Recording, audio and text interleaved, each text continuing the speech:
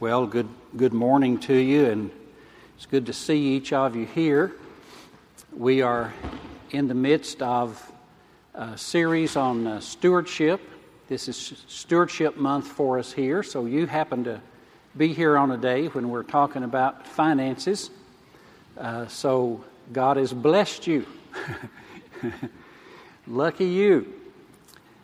But we're going to share with you this morning three different ways of viewing our giving. Every church that you go to will have some form of an offering. And how should we view this? And I'm going to put three ways in front of you that we generally look at it. Paying a bill, giving a tithe, or sowing a seed. And I'm going to suggest the highest and best is sowing a seed. But let me just say a few words first of all here about this, the first one. I'm taking as my primary text 2 Corinthians 9 in verse 10, which says that he who supplies seed to the sower and bread for food will supply and multiply your seed for sowing and increase the harvest of your righteousness. He will supply seed for sowing. Some view the offering time as a time in which you have to pay our bills. I think this is okay. Every church has light bills and heating bills and cooling bills and mortgages and staff and missions. And so there's obligations that we have, but paying a bill doesn't seem to rise to the level of the biblical, especially the New Testament view of giving. It doesn't provide an optimism. It doesn't provide a worship time. One man said that a young person knocked on his door at the beginning of the summer and asked for a small donation toward the neighborhood swimming pool. So he went in and got him a glass of water.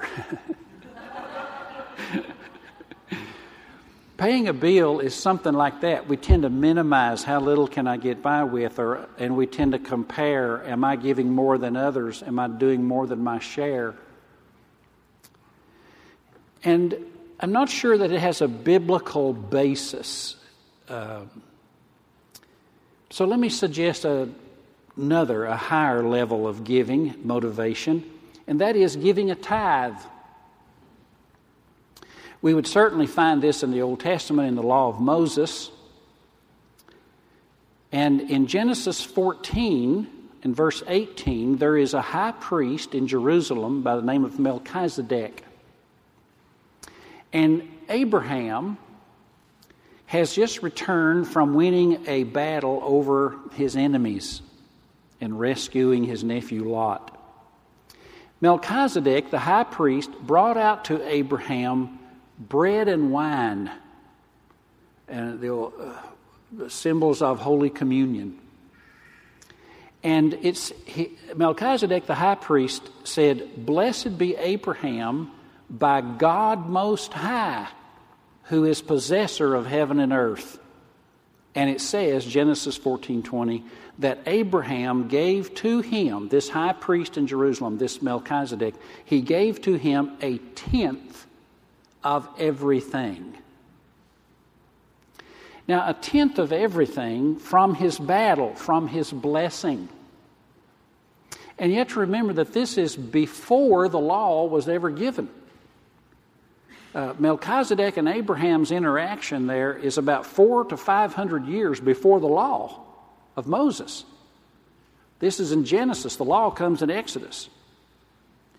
And another thing to point out is that Abraham tithed to Melchizedek not to get the blessing, but because he had already received the blessing.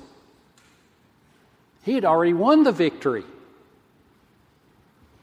And so I think that we, sometimes people write off tithing as if it's under the Old Covenant. The Old Covenant did not start till Moses. Abraham precedes Moses. So tithing was already in place before the law. And the interesting thing about Melchizedek and Abraham is that it's referred to in Hebrews 7 verse 4, and it points out that Melchizedek was a picture of Christ. And you can pull this up here, Hebrews 7 verse 4. He says, "See how great this man was, to whom Abraham the patriarch gave a tenth of the spoils." He's talking about how Melchizedek, our high priest in the Old Testament, was a picture of Christ before the law. And Abraham gave him a tithe, thus legitimizing and undergirding his priesthood. And then he says in verse 8 here, "And here men that die receive tithes." That he probably meant in the temple, the priesthood there, they received tithes, but they all died. But Christ receives them, of whom it is witnessed that he lives. He's saying, look, if you can give tithes to men down here that die, how much more should we tithe to the living Christ, who is our high priest and the basis of our blessing? It is a testimony that he lives. And we are acknowledging the source of that priesthood and the legitimacy of it.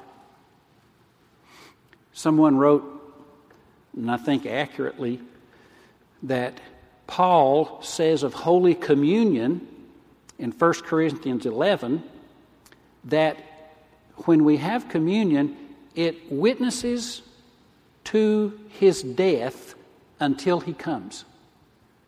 It bears witness of his death. Remember, we have bread and wine, we have the communion remembering his death until he comes. And in Hebrews 7, it says that the tithe bears witness to his life. Communion bears witness to his death. The tithing and the offering bears witness to his life.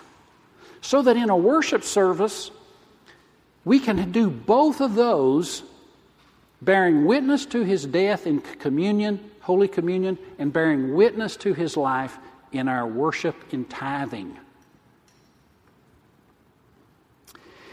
The tithe under Moses was used to maintain the temple and the worship of the people. The tithe was set aside by God to uphold the Levites, the priesthood, the stranger who needed sustenance, the orphans, and the widows. Deuteronomy 26:12. Look at this one, if you can make that out.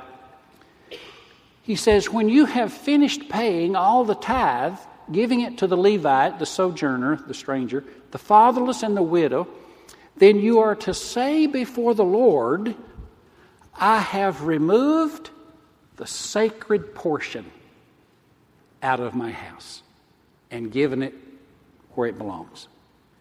There it is, for the ministry of people and to help the poor, the widows. We have a widows fund. We help them every month. We helped this past week.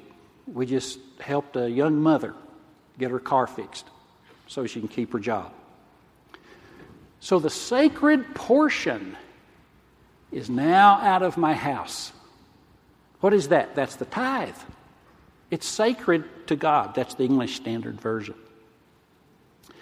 So we can view the offering as simply paying a bill, or we can view it as giving the tithe for the work of ministry. But I think there's an even better way to view it that we find in the Apostle Paul. We can view the offering as sowing a seed. Now, this connects the act of the moment to a future expectation. Somebody said that when A seed leaves your hand. It doesn't leave your life. It goes into the ground and brings a harvest into your future. Now that is the way Paul presents the giving and the offering. In 2 Corinthians 9, remember, he's taken up an offering. And he's teaching them about his offering. And he's saying it's like sowing seed. Giving money is like putting a harvest into your future and onto your calendar. Maybe you've heard of the phrase seed money. There are some problems, though, with sowing seed. Seeing money as sowing seed. Let me just name 3 or 4 here to help us view the offering time as seed sowing. Here's one issue that comes up. Came up this morning in the first service. And that is, what's the field? If giving is sowing seed, where do we sow it? Where's the best place to sow it? Where does God want us to sow it? Now, it's true, we can sow seed a lot of different places. But I'm going to give to you a verse, and I don't think we have this on the screen, but I'll read it to you. It's 1 Corinthians 3. Where do we sow the seed? 1 Corinthians chapter 3, verse 7. He who plants, nor he who waters is anything, only God who gives the growth. He who plants and he who waters, each will receive his wages according to his labor.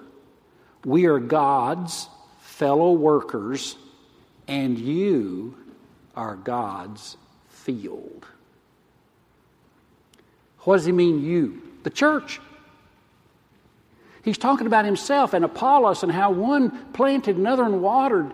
But what's the field? Where did they do this cultivation, this spiritual farming in the church at Corinth?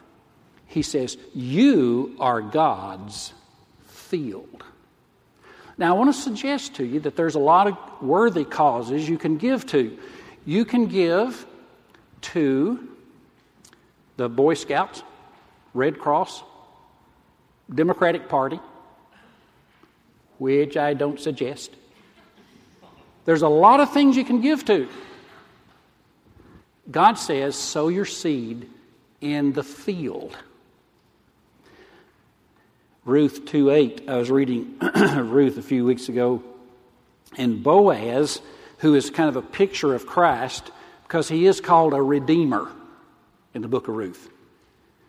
He's the rich descendant or ancestor of David who marries Ruth. And Ruth 2:8, he says to her, listen, my daughter, do not go and glean in another field or leave this one, but stay close to my young women.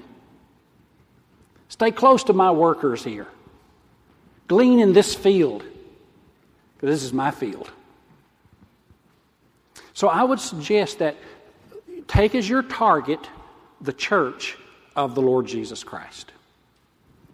Here's a second issue. It's the issue of actually releasing it. God gives us seed, and it's easy to, save it.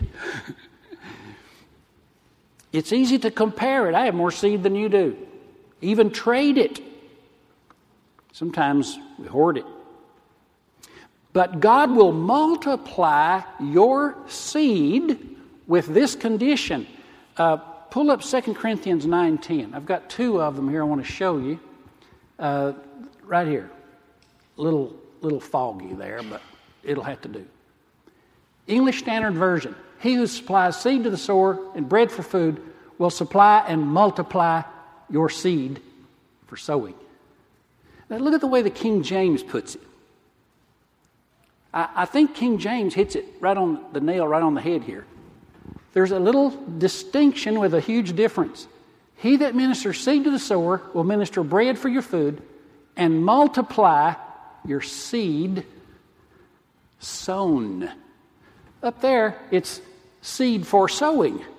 Here it's, He'll multiply your seed that is sown. I think that's it. How does seed multiply? When it's in the ground.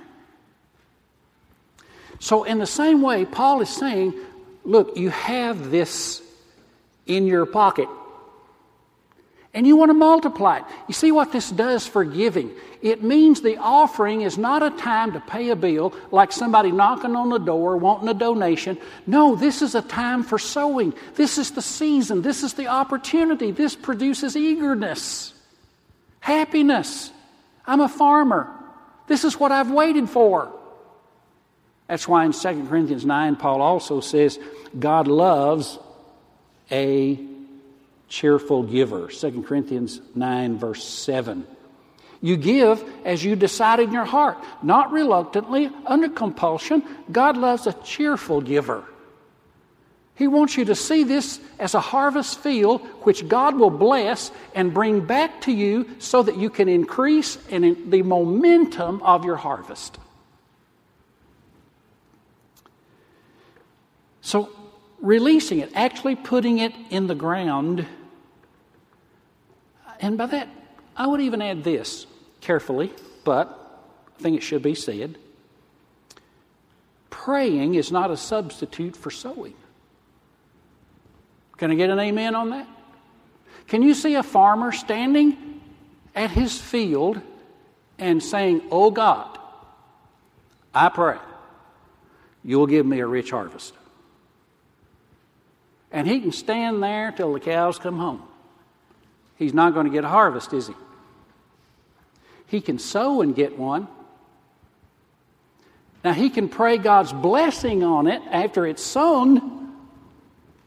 You don't pray to get a harvest, you sow to get a harvest. Here's a third issue. Not only the field that we sow the seed in, secondly, actually putting it in the ground, but third issue is our emotions rather than Scripture. Sometimes it just doesn't feel good. Somebody said we should always give till it hurts. Well, some people, it hurts to give $1. There's a father took his son to a church service, and it was a little long, and on the way home the father said, "Son, what'd you think?" He said, "Well, it's a pretty good show for 50 cents. Some people, it hurts to give 50 cents. Here's what Psalm 126, verse 6 says. Give me that. They that sow in tears will reap in joy. And he that goes forth and weeps, bearing precious seed, will doubtless come again rejoicing, bringing his sheaves. You know, the bundle of harvest, the wheat harvest. You will doubtless come again, even if it's an emotionally disturbing, distraught time to give, to actually let it go.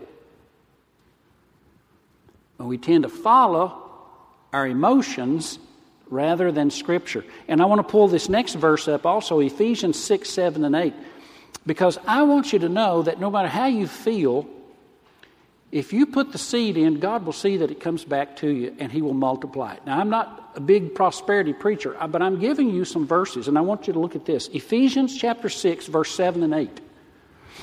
This should just undergird your faith. Those of you who give, those of you who teach, those of you who pray, those of you who greet, those of you who work in the nursery, those of you who do anything in the church, I want you to look at this. We should render our service with good will to the Lord, not man, knowing that whatever good anyone does, he will receive back from the Lord. God records every good thing you do. And He makes sure it's going to come back to you. And I think it'll come with interest. God always repays in interest. In Genesis 22:17, Abraham was told by God to surrender up Isaac. And when he did, he said, Genesis 22:17, blessing, I will bless you and multiply your seed as the stars of heaven and the sand on the seashore. Abraham, you gave me one son, your only son. I am going to give you more children and more descendants than you can count. You see how that works? In John chapter 12, God planted his own son. John 12:23, the hour has come that the Son of Man should be glorified. But Jesus said, except a corn of wheat fall in the ground and die, it's alone. But if it die, it brings forth much fruit. God put his seed in the ground, the best he had. Somebody said he bankrupted heaven to plant that seed. And what did it do? It produced not only that seed back, but many sons and daughters who love him. So that is an issue, is saying, okay, this may hurt, but I'm going to do it. And I'm going to expect a harvest. This is sowing the seed. This is believing that when you give, you're giving to God in his church, in his field, and you're actually putting it in the ground, walking away and leaving it with him. No matter how you feel, you believe you'll receive it back from the Lord with interest. God will be debtor to no man. And then a fourth and final issue in sowing, giving as sowing, is that we can become weary in it. You get weary in well-doing. We don't seem to reap. Maybe go through a season of dryness. Galatians 6, verse 9 and 10 gives us an encouraging word. Let us not grow weary in doing good, he says. For in due season we will reap if we do not give up, if we do not faint. In due season we will reap. So then notice, as we have opportunity, let's do good to everyone. See, that's the sowing. Especially those who are of the household of faith. You can, and we do, help people outside the church. Do good to everyone. But our target is the household of faith.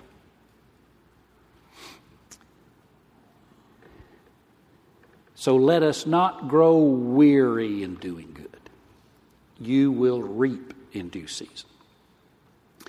Andy Stanley gives the illustration of the Dust Bowl in 1931. Rain just stopped in Oklahoma, about a 5-state area where it just didn't rain for year after year. And the farmers would plant and nothing would happen. 100 million acres turned to dust. And so it was described as the Dust Bowl. They said literally you could plant seed in Oklahoma and a few days later you could find it in Missouri. The winds would just come in and blow that everywhere. They'd have these huge dust clouds. And the farmers, they said that the farmers began to develop an unhealthy attachment to seed. Because they'd go in and they'd buy their seed, they'd plant it, nothing would happen. So the next year they'd do it again, nothing would happen. And so they began to get very timid about releasing seed, planting. They just put it in the barn. They knew nothing's going to happen if it's not in the ground. But they had been hurt, disappointed, and the season had been prolonged, and there didn't seem to be a harvest. There was one man named Jeremiah Clay. And he decided that he would sow. Many farmers were just selling out whatever they could get and going farther west. He stayed. Jeremiah Clay planted one more crop. And it turned out to be the richest crop on record in around 1935. The richest on record, planting one more time. I want you to go forward saying, Lord, I don't know if I see harvest today or this fall or next spring, but I'm going to plant and I'm going to pray and I'm going to work because I believe that the God of heaven is going to give me a harvest. That's the way we face the future.